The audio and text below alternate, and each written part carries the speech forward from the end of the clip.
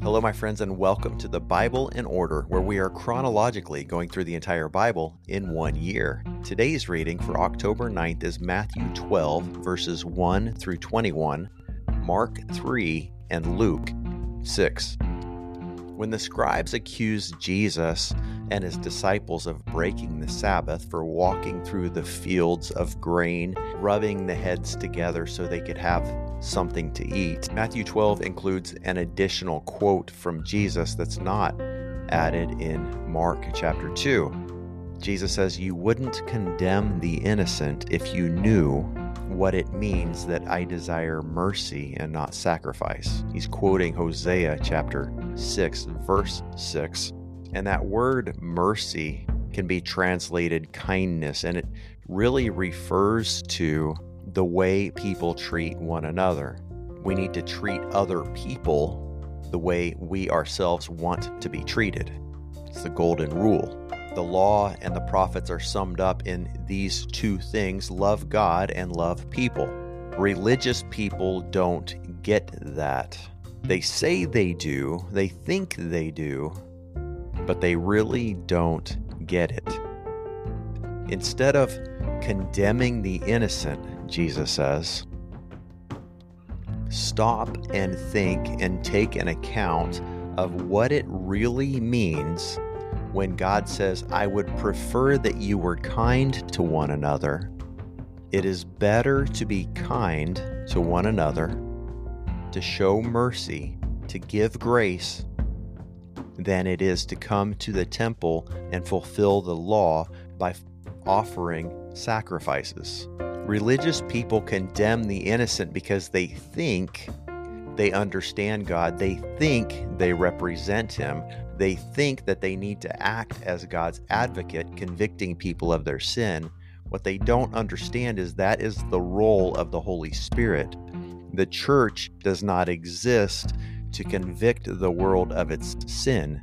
Even Jesus said, "I didn't come to condemn the world," in John 3:17. "I came to show them God's love." Friends, religious people think a lot of things, but they're wrong. Luke's account reinforces this point, and actually Matthew 12 does as well, by going into another example, the account of the man with the shriveled hand. The word shriveled there in both accounts, and maybe your Bible says withered, the literal translation would be dry. A man with a dry hand. Picture a dry stream bed where the land is cracked, it's parched, but when the water comes, when the rain falls, the land becomes soft and usable. This man's hand was shriveled or withered because it was dry. In other words, there was no life in it. It was not useful.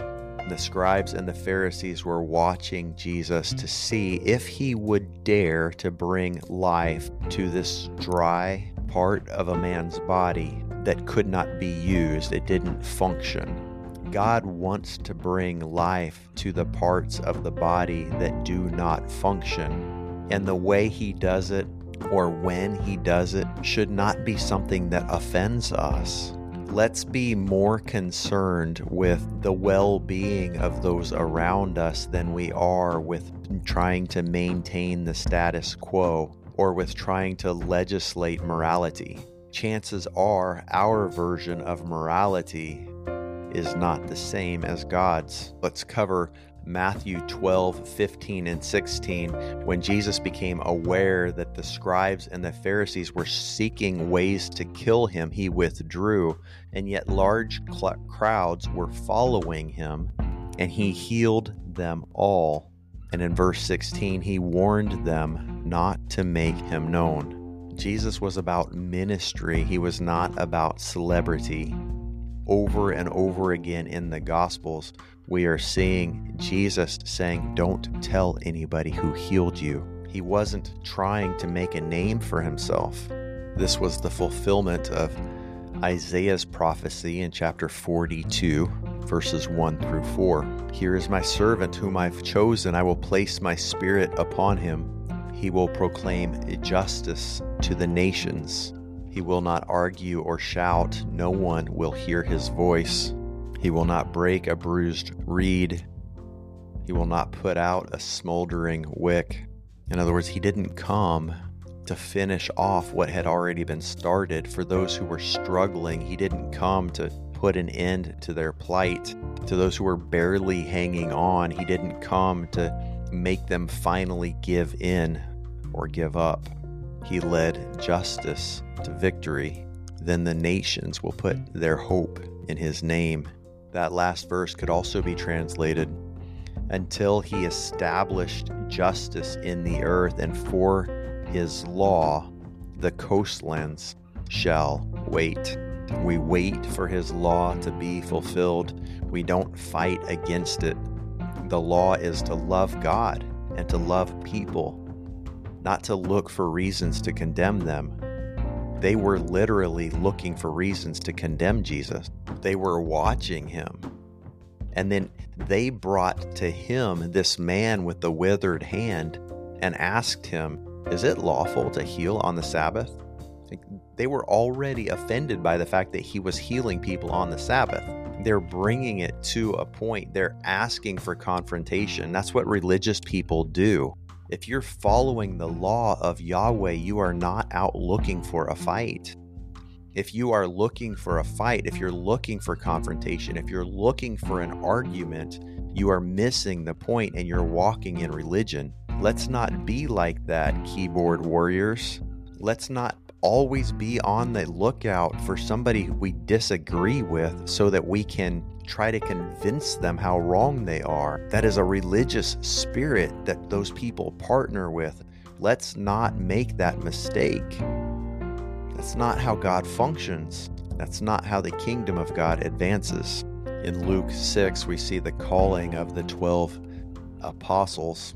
It says in verse 12 that Jesus went out to the mountain to pray and spent all night in prayer to God. And then he appointed these 12 men. He chose them of the men who were already following him, and he knew one of them would betray him. How important was it that he got away to pray, that he got away from all of the distractions of being around people, of hearing so many voices? He would go to a solitude. He would go to a solitary place in order to only be able to hear the voice of God. And everywhere he went, people were pressing in on him, almost crushing him, because power was always coming out of him at this point. Verse 18 says they came to him to hear him and to be healed of their diseases. Those tormented by unclean spirits were made well. The whole crowd was trying to touch him because power was coming out of him and healing them all. And then we transition into this Sermon on the Mount in Luke's account of the Beatitudes. Blessed are you when you're poor, because the kingdom of God is yours. Spiritual poverty, not feeling as though we have it all figured out. Being humble is when we really enter in. If you're hungry for God's word, you'll be filled. If you mourn now, you'll be comforted. When people put you down and exclude you and blacklist you because of your faith, because of your testimony, rejoice, because you'll have fellowship with me, Jesus said. Your reward in heaven is great, and it's not in heaven in the future, it's in heaven now. Love your enemies. Treat people the way you want to be treated, and don't judge. You can inspect fruit, but do it rightly. Before you go and condemn somebody else, are you guilty of the same sin? Before you go and try to take the speck out of somebody else's eye, do you have a 2x4 in your own eye? When you complain about somebody interrupting you, did you just interrupt them a moment before? When it comes to inspecting fruit, Jesus said a good tree puts out good fruit. A bad tree puts out bad fruit. In other words, what is the impact of your life and of your ministry? What is the impact of your faith? Is it helping other people? I mean, is it really helping them? We don't want to make people feel comfortable in their sin. We don't want to make people feel good for the sake of feeling good. But are people growing spiritually as a result of being around you, of listening to you? What is the impact that you're having on the kingdom of heaven with your life? There are two foundations. A wise man hears the word and applies it, and he'll be on the firm foundation. And when the cares of this world, when trial comes, the wise man will stand. But the one who hears the word and doesn't act on it is like a foolish man who builds his house on the sand, and when the waves come crashing in on it, the house falls. And the man has nothing to show for his efforts. The only difference is action. The only difference between these two men is action. They both hear it. They both come to Jesus. They both hear his words. Only one of them acts on it. Only one of them takes action. Only one of them is moved to do something about it. Friends, what are you doing about it? How are the words of God changing you and motivating you to action? That's all that really matters. God bless you, my friends. Thank you for being on this journey with me. We'll see you tomorrow.